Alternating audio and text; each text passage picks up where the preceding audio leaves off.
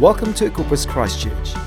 Equippers Church is a whole lot of friends championing one another to go higher in Christ. For more details, check out our website at equipperschurch.com/Christchurch. Two verses that, actually one that Pastor Sam has been talking about a lot over really this year is 1 Corinthians 18 verse 9. And it says this in the Passion Translation: "There's an amazing door of opportunity standing wide open for me to minister here, even though there are many who oppose and stand against me." So that's the first verse, 1 Corinthians 16 verse 9, talking about a wide open door of opportunity for us to minister here, even though there are many who oppose us or stand against us. But then Revelation 3 verse 8 says this: "I know all that you've done, and now I have set before you a wide open door that no one can shut." So I want to talk a little bit about those two verses this morning, because I believe we are in an incredible season as a church, globally. Not just Equippers, not just the Acts movement, but movements and churches globally, the church. And how many of us know that we are the church? The church isn't this theatre, it's not a building down the road. The church is us. Living building stones that God is fashioning together into his cathedral that is going to display his glory. That's us. We are the church. And so God's got us in an incredible season of acceleration, of forward momentum. And I love what Cheryl, you shared this morning. And, you know, I just think, I had a wee chat to Ange this morning too, who's going through a similar journey. I just think, man, maybe, just maybe, God wants to do another miracle. Maybe you guys could get together and pray after the service. Maybe we could all pray for Ange this morning. But I think we're in an incredible season of miracles, the supernatural, where God is just coming in and going, I'm going to show you something different, something you're not expecting. And I don't know about you, but I want to return to the early church of the book of Acts, where they were united, where they were in community, where they were seeing thousands added to their church daily. And because they were focused on one thing only, and that was Jesus. Preaching the power of the name of Jesus, and unity and community, those things together caused miracles to break out. Miracles that were radically changing that region. The church was birthed in that place after Pentecost. And what I love is that the world would look on at the church and go, what on earth is going on here? Just like Cheryl sharing with her friend at work, I believe that miraculous healing will cause her friend to go, maybe I'm missing something here. Maybe there is something to this Jesus. Maybe there is another realm that I'm not even vaguely connected to, but I'm starting to see a glimpse into it. That's what the church should be doing. That's what you and I as the church should be doing. We should be living lives that are so above these earthly circumstances, that are elevated and seated in heavenly places with Jesus, and knowing that we carry the kingdom. Wherever we walk, we carry the kingdom of heaven in us. The kingdom of heaven, I've said it here before, isn't out there waiting to be reached. It's in us right now. We carry the kingdom. Therefore, whatever environment or atmosphere we walk into, whether it's our workplace, whether it's our school, whether it's with our children at home, whatever it is, every environment we walk into should shift and change because the kingdom of heaven has walked inside of us. And that's independent of us as people. We can't do anything to stir that or spur that on. That's simply the power of the resurrected life of Jesus living in us. But what a privilege. My goodness, what a privilege that we carry that power. The same power that raised Jesus from the dead. Yeah? Does anyone believe that this morning? Because it's truth. It's truth. So I look at these two verses. There's an amazing door of opportunity standing wide open for me to minister here, even though there are many who oppose and stand against me.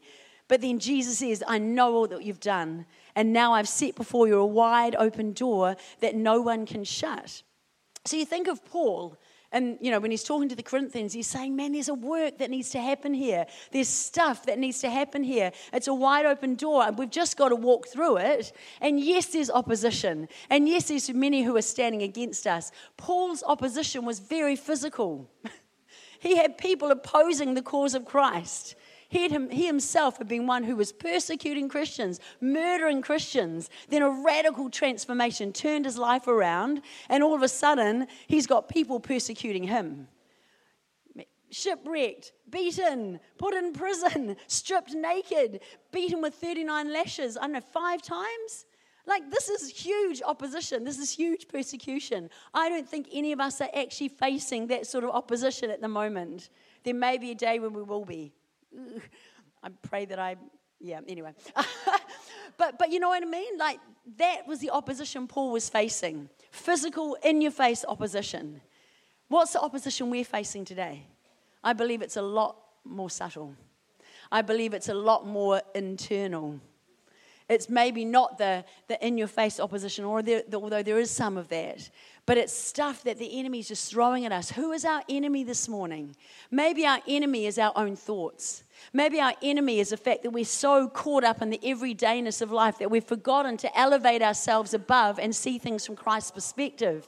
Maybe that's our enemy. And yet Jesus said, I've put before you a door that no one can shut. That door is not going to shut. We can run through it and see an amazing work happen here. What are you seeing for Christchurch? What are you seeing for this beautiful city that has been through so much, and yet God's hand and heart is so for her? What are you seeing for the city? What are you seeing for your families? What are you seeing for your workplaces? What's the wide open door that God's put before you, and he's saying, no one's going to shut it. No one can shut it. If I'm for you, no one can be against you. So Paul's saying, I see there's opposition, there's many who are standing against me, but then Jesus, sovereign one, is saying that door's not going to shut. Run through it, run through it, run through it. If I'm for you, no one can be against you. So I would suggest, like I said, that our greatest opposition and enemy is the one within. Our own mindsets, our own thinking, our own inability to keep ourselves elevated above, not getting caught in the doldrums of the earthly existence, the everydayness of life. We have to live above, my friends. We have to be elevated above. We have to keep seeing things from Christ's perspective. We have to keep viewing our circumstances and our situations through the lens of his character, not the other way round. Pastor Paul de Jong in Auckland said a really amazing statement a few months ago. He simply said this: when God has birthed something in your spirit, never allow yourself to carry it in your soul. Yeah, like that really grabbed me. When God has birthed something in your spirit, never allow yourself to carry it in your soul. See, the spirit, what is our spirit? Our spirit is the perfect part of us. Our spirit is the part that Jesus has redeemed, that is perfect, that is elevated with him. Our spirit carries the mind of Christ. Our spirit is infused with the Holy Spirit of God and his presence. Our spirit is a part of us that is connected to God continually. It's perfect. We've been made perfect, all those whom he is making holy. See, the making holy bit is the soul realm. The part of us that still thinks, still feels, still makes dumb decisions, is still walking a journey to holiness. It's not complete yet. And so when God's birthed something in our spirit, when he's spoken something to us that we're believing for, but we allow it to settle into the soul, that's where it gets all mucky and murky. When our emotions take hold and we hear a word God's spoken, but then we're like, really? Maybe God didn't really say that. Or maybe I should settle for just a half healing. Or maybe I didn't hear God right. That's when the stuff starts to settle in our soul. We cannot allow what God is doing in us and through us to be resting in the soul realm. It has to stay elevated in the spirit. Does that make sense this morning? So the thing is, we have a choice. We always have a choice. And we have to choose. We have to choose, are we going to live elevated with Jesus, or are we going to get caught in the everydayness of life down here, where our circumstances and our situations and the broken parts of humanity, both our own and the world's, affect the way we feel and live on a day-to-day basis? And let's be honest, that's most of our reality, isn't it? It's most of my reality. I'm not living elevated all the time. I'm aiming to choose. The more God's speaking to me about it, the more I'm realizing, I've got to lift my eyes. I've got to look up and see what Christ is doing. I've got to keep myself elevated. I've got to stay in that spirit realm. When I say stay in the spirit realm, I'm not talking about living a weird kind of like airy-fairy, out of touch with reality. I think we are the most in touch with reality when we're living in the spirit. Why? Because we're seeing things from God's perspective. Because we're seeing truth and we're seeing reality. We're seeing what He sees and we're living that out. So that's our most real thing. That's our reality. That's the most real part of us. Yeah? So I want to give you two quick things. And these are just two things I want to unpack when we talk about this choice that we have to stay elevated. If we want to live in that spirit realm and not sink down into the soul realm, there's two areas that I think God wants to challenge us and encourage us in this morning. And the first is simply faith. We all have a measure of faith, but there are two types of faith. There's a faith in Him and there's a faith of Him. Let me explain that. Faith in God results in our salvation. When we choose to believe what Jesus did on the cross, then we have faith in Him. We have faith in the salvation working power of Jesus. That's faith in Him. But there's a faith of God that I think often we don't even really begin to access. And that's when we're face to face with our natural circumstances and our natural situations, and we choose to go, I'm not sure if God's really going to come through in this. Or maybe this is just my lot, just as Cheryl said before. Maybe, or maybe this is part of my journey that I have to walk. Maybe this is part of the process. That's not exercising the faith of God. Because the faith of God, and when I say this, it's a little bit weird, but faith of God, I believe, is simply believing what God believes. Believing what God says, in spite of what we feel and what we're walking through. And that faith, the faith of God, results in miracles. The faith of God results in breakthrough. The faith of God causes people to look on and go, what the heck is going on here? Something very supernatural is happening in this place. Yeah? So let me illustrate this to you. So you know the story in the Gospels where the guys are out fishing. And they're feeling a bit despondent because they've been out fishing all night and they've caught nothing. And these are professional fishermen. Simon, James, whoever they are, the brothers, they're out fishing and it's their job. It's their profession, the professional job. It's what they've been trained to do. They are fishermen. So they know the seas. They know their boat. They know their nets. They know the capacity. They know where the fish are. They know and understand fishing. And yet they've been fishing all night and have caught nothing. And they're feeling a bit despondent. You can understand that, yeah? So their circumstances would say, maybe we've just got the wrong patch of sea. Maybe there's just not anything here. Maybe we've missed it tonight. But fishing all night and catching nothing would be a bit discouraging. Natural realm, natural situation. This is what's presented to me as the norm right now. And then Jesus calls out to them and he says, morning, boys. Got any fish? They're like, nah, caught nothing. Nothing. All night we've been fishing and we've caught nothing. And Jesus says to them, throw your nets out onto the other side of the boat. And like seriously, professional fishermen have caught nothing all night. They know the sea, they know the situation, they understand it. Jesus says one thing, just try it. Hey guys, why don't you just try putting your nets on the other side of the boat? You think they hadn't tried that? They've been fishing all night. They had tried everything. And Jesus simply says, just throw your nets onto the other side. They had a choice at that point. They could look at their circumstances and go, you know what? We understand this fishing thing. We know that we've been fishing all night and we've caught nothing. There are no fish in the sea at the moment. They're all somewhere else. They had a choice to make. Would they look at their natural circumstances, or would they activate the faith of God? Would they listen to what Jesus said and just give it a go? That was the activation point. That was the faith activation point. And so they're like, if you say so, that's it right there. If you say so. If Jesus says so. If Jesus has spoken something to you, And it looks completely opposite to everything you're walking through, every situation you find yourself in, every circumstance. And the word Jesus said is completely opposite of everything you're going through. Will you choose to say, if you say so, and activate a different level of faith? We know the outcome. They put their nets on the other side of the boat and they hauled in a huge catch, a supernatural miracle. Those fish weren't there before.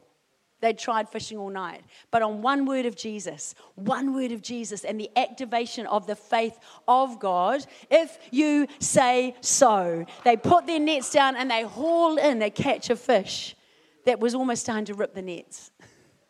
I love that. Do you know what the outcome of that story was? That's when Jesus called out Peter's destiny. And he said, from now on, you've been a fisherman, but from now on, I'm calling you to fish for men. You will be a fisher of men. Peter, this is your destiny. Because you have activated faith, a supernatural faith, because you chose to go against your natural circumstances and activate on my word, I'm calling out your destiny, Peter. I've seen something in you that's going to be called for something greater. But the guys had every right to go, oh, doesn't look like it's going to happen. You know, they could have stopped at, we've done all we can and know how to do. I'm at my wit's end. There's nothing else. This is not going to change. They could have just said, oh, the fish just aren't biting. It's just a natural circumstance, natural situation. They could have, they knew that throwing their nets on the other side of the boat wasn't going to change that. But they activated faith. So this morning, maybe this wide open door that's before us for the city, that Jesus himself has said, I'm not going to shut it. It's wide open. Are you ready to run through? Maybe it's going to take a greater level of faith. Maybe the things that's opposing you this morning is your own lack of faith. And I don't mean that in a condemning way, because we all have faith in the moment. Pastor Mark Verghese at Team Conference in Auckland this year talked about Ye of Little Faith, and he talked about the mustard seed and how if you had faith the size of a mustard seed, you could say to this mountain, speak to the mountain, it would be cast into the sea. And I've always, and then he talked about you of little faith. And I just think, oh man, like seeing a mountain move would be pretty cool. And he's saying you only need a little bit of faith. But then talking about you of little faith, he's talking about not an amount, he's talking about a time frame. Not a quantity, but a tenacity of faith. And often we do hear God speak and we're like, yeah, God's spoken. Yeah, I've got all the faith in the world. Yeah. Sunday night, yeah, this is great. God's spoken. I believe it. I've got faith. And then Monday morning we wake up and we don't feel the same. And all of a sudden we have faith in our feelings rather than what God said. Little faith. Our faith is not tenacious. Our faith is not long-lasting. We've got to be people who develop long-lasting faith so that in the face of our soul realm, our emotions, our feelings, our thoughts, all of that, we can go, no, Jesus has spoken. If he said it, I'm going to believe it. Yeah? Good. So that's point number one. Second point is about the will of God. So we're faced with this open door. We're faced with an open door of opportunity. I don't know what your open door of opportunity is. It could be some stuff you're doing in your workplace. It could be a ministry. It could be just together as a team building the church. Hopefully that is all on all our hearts. But we have a wide door of opportunity before us. And I think too often we look at the things we're doing and we go, that's the will of God for my life. That's God's will. That's where I'm heading. That's what he's called me to do. And we think of the will of God as being about something we're doing. I want to suggest to you this morning that the will of God is something altogether different to that. 1 Thessalonians 5:16 says an interesting thing.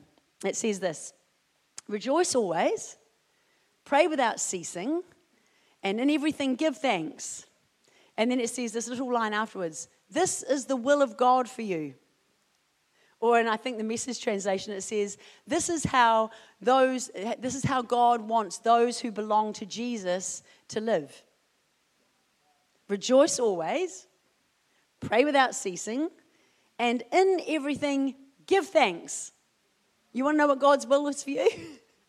For you to rejoice. In other words, praise him, lift him up, rejoice, keep choosing a joyful spirit. to pray without ceasing. I don't think that's about shandala, shandala, shandala under your breath the whole time. Like, I've often looked at that and thought, how the heck do you pray without ceasing? Like, I'm going to be so out of touch with reality if I'm praying under my breath all the time. Praying without ceasing, I believe, is just being so aware of his presence with us all the time. He never leaves us. He's always near. He's sitting in on every conversation, every decision we make. He's there going, I'm willing to give you wisdom if you'll just listen to me, if you'll just talk with me, being so aware of his nearness all the time that everything we do and are and walk into becomes a prayer. Our life becomes a living communal prayer with him. So pray without ceasing. And then the kicker, in everything, give thanks. Note it says in everything, not for everything. In everything, give thanks. Again, we have a choice. We have a choice. If we're going to run through this wide open door, will we choose the will of God? The will of God is not something you're doing right now. It's something that you're being. I'm choosing to rejoice. I'm choosing to pray without ceasing. I'm choosing to give thanks in every situation. Gratitude is huge. Carrying a spirit of thanksgiving, again, causes us to stay elevated above our circumstances. Too often we look at our circumstances, or we look at God's character, I should say, through the lens or the filter of our circumstances. And we say, because I'm walking through all this stuff, because I'm feeling down, or because I've got this stuff going on in my life, therefore God must have left me, or therefore God is not a provider, or therefore God is not faithful, or maybe God just isn't quite as good as he says he is. We judge and we perceive God through the filter of our circumstances rather than the other way around. We need to look at our circumstances and our situations through the filter of God's goodness. God is good. Therefore, this situation I'm walking through, this thing going on in my life has to have an outcome that I haven't seen yet. It changes your perspective, and gratitude does that. I'm not going to thank him for the crap. Oh, can I say crap? Sorry, I just did. I did. I'm not going to thank him for the horrible stuff that goes on in this world. I'm not going to thank him for poverty. I'm not going to thank him for brutality and stuff that happens to people that is so unjust. I will not thank him for that. Do you know why? Because he didn't cause it. Because he is not the author of that stuff. That is all the result of a fallen, broken world that we are living in. God didn't cause it. When I got a call from my sister at 5:30 in the morning in South Africa last year, telling me my nephew, her middle son, had committed suicide, I wasn't going to thank him for that. There's no way. But I found a way to thank him in it. And I look at my sister and her husband and their sons, and they're walking a journey of staying so close to Jesus in the midst of what I think must be one of the most terrible griefs possible for a parent, to lose a child in that way. And I watched, we Skyped into his memorial service, and I watched as my sister just raised her hands and worshiped Jesus in the midst of the most horrific grief possible. She wasn't thanking him for it, but she was thanking him in it. And it changes everything about the way we perceive our circumstances. Yes, we will walk through horrible stuff. But will we learn to rejoice, to pray without ceasing, to cling to the heart of our Father? Will we choose joy? Will we choose prayer? And will we choose thanksgiving in the midst of it? I believe this is a huge key in the stuff we're walking through and the way we're perceiving situations. If we want to be elevated, if we want to be seated higher, if we want to see things from God's perspective and carry his heart and his mind and his spirit, I think these two things are absolute key. And you know what? They're simple. Faith. Not just faith in him, but the faith of him. Aligning our thoughts with what he says and choosing to go with it even when we feel everything is the opposite. And then rejoicing. Praying without ceasing. Being so aware of his nearness all the time. Giving thanks in everything. That's changed the way I pray. I find myself not praying from a place of lack or a place of desperate need anymore, but praying from a place of excitement. and a sense of adventure. Because all of a sudden I'm like, God, yep, we have a financial need at the moment. But Lord, I thank you that in the midst of this situation, I'm going to see you break through in such a way that I haven't seen yet, that I'm going to give glory to you and testify to your goodness. I'm not praying for the need. I'm thanking him in the midst of it. And it changes the way I feel. It changes my internal disposition. It gives a sense of, okay, Lord, how are you going to work this one out? Because he wants to. It may not always work out the way we want it to in the natural, but guaranteed it's going to work out better. Because his plans are higher and his thoughts are higher and his ways are higher. So this morning, I'm going to hand back to Pastor Tico, but this morning I just feel this is a word for some people here. Maybe you've got caught in the doldrums of negativity, of just feeling like I can't kind of rise above my situations at the moment. These circumstances are a bit too much for me. I want to encourage you to reach out again in faith this morning. I want to encourage you again this morning to elevate your thinking and your eyes. Look to Jesus. In the end, that's what it's all about. His will for you this morning is that you would carry a spirit of rejoicing regardless. That you would be so aware of his nearness to you, so aware of his close proximity, and that you would give thanks in everything, in every situation. Find a way to thank him. Thanks for listening to this podcast. Check out our website at equipperschurch.com/Christchurch.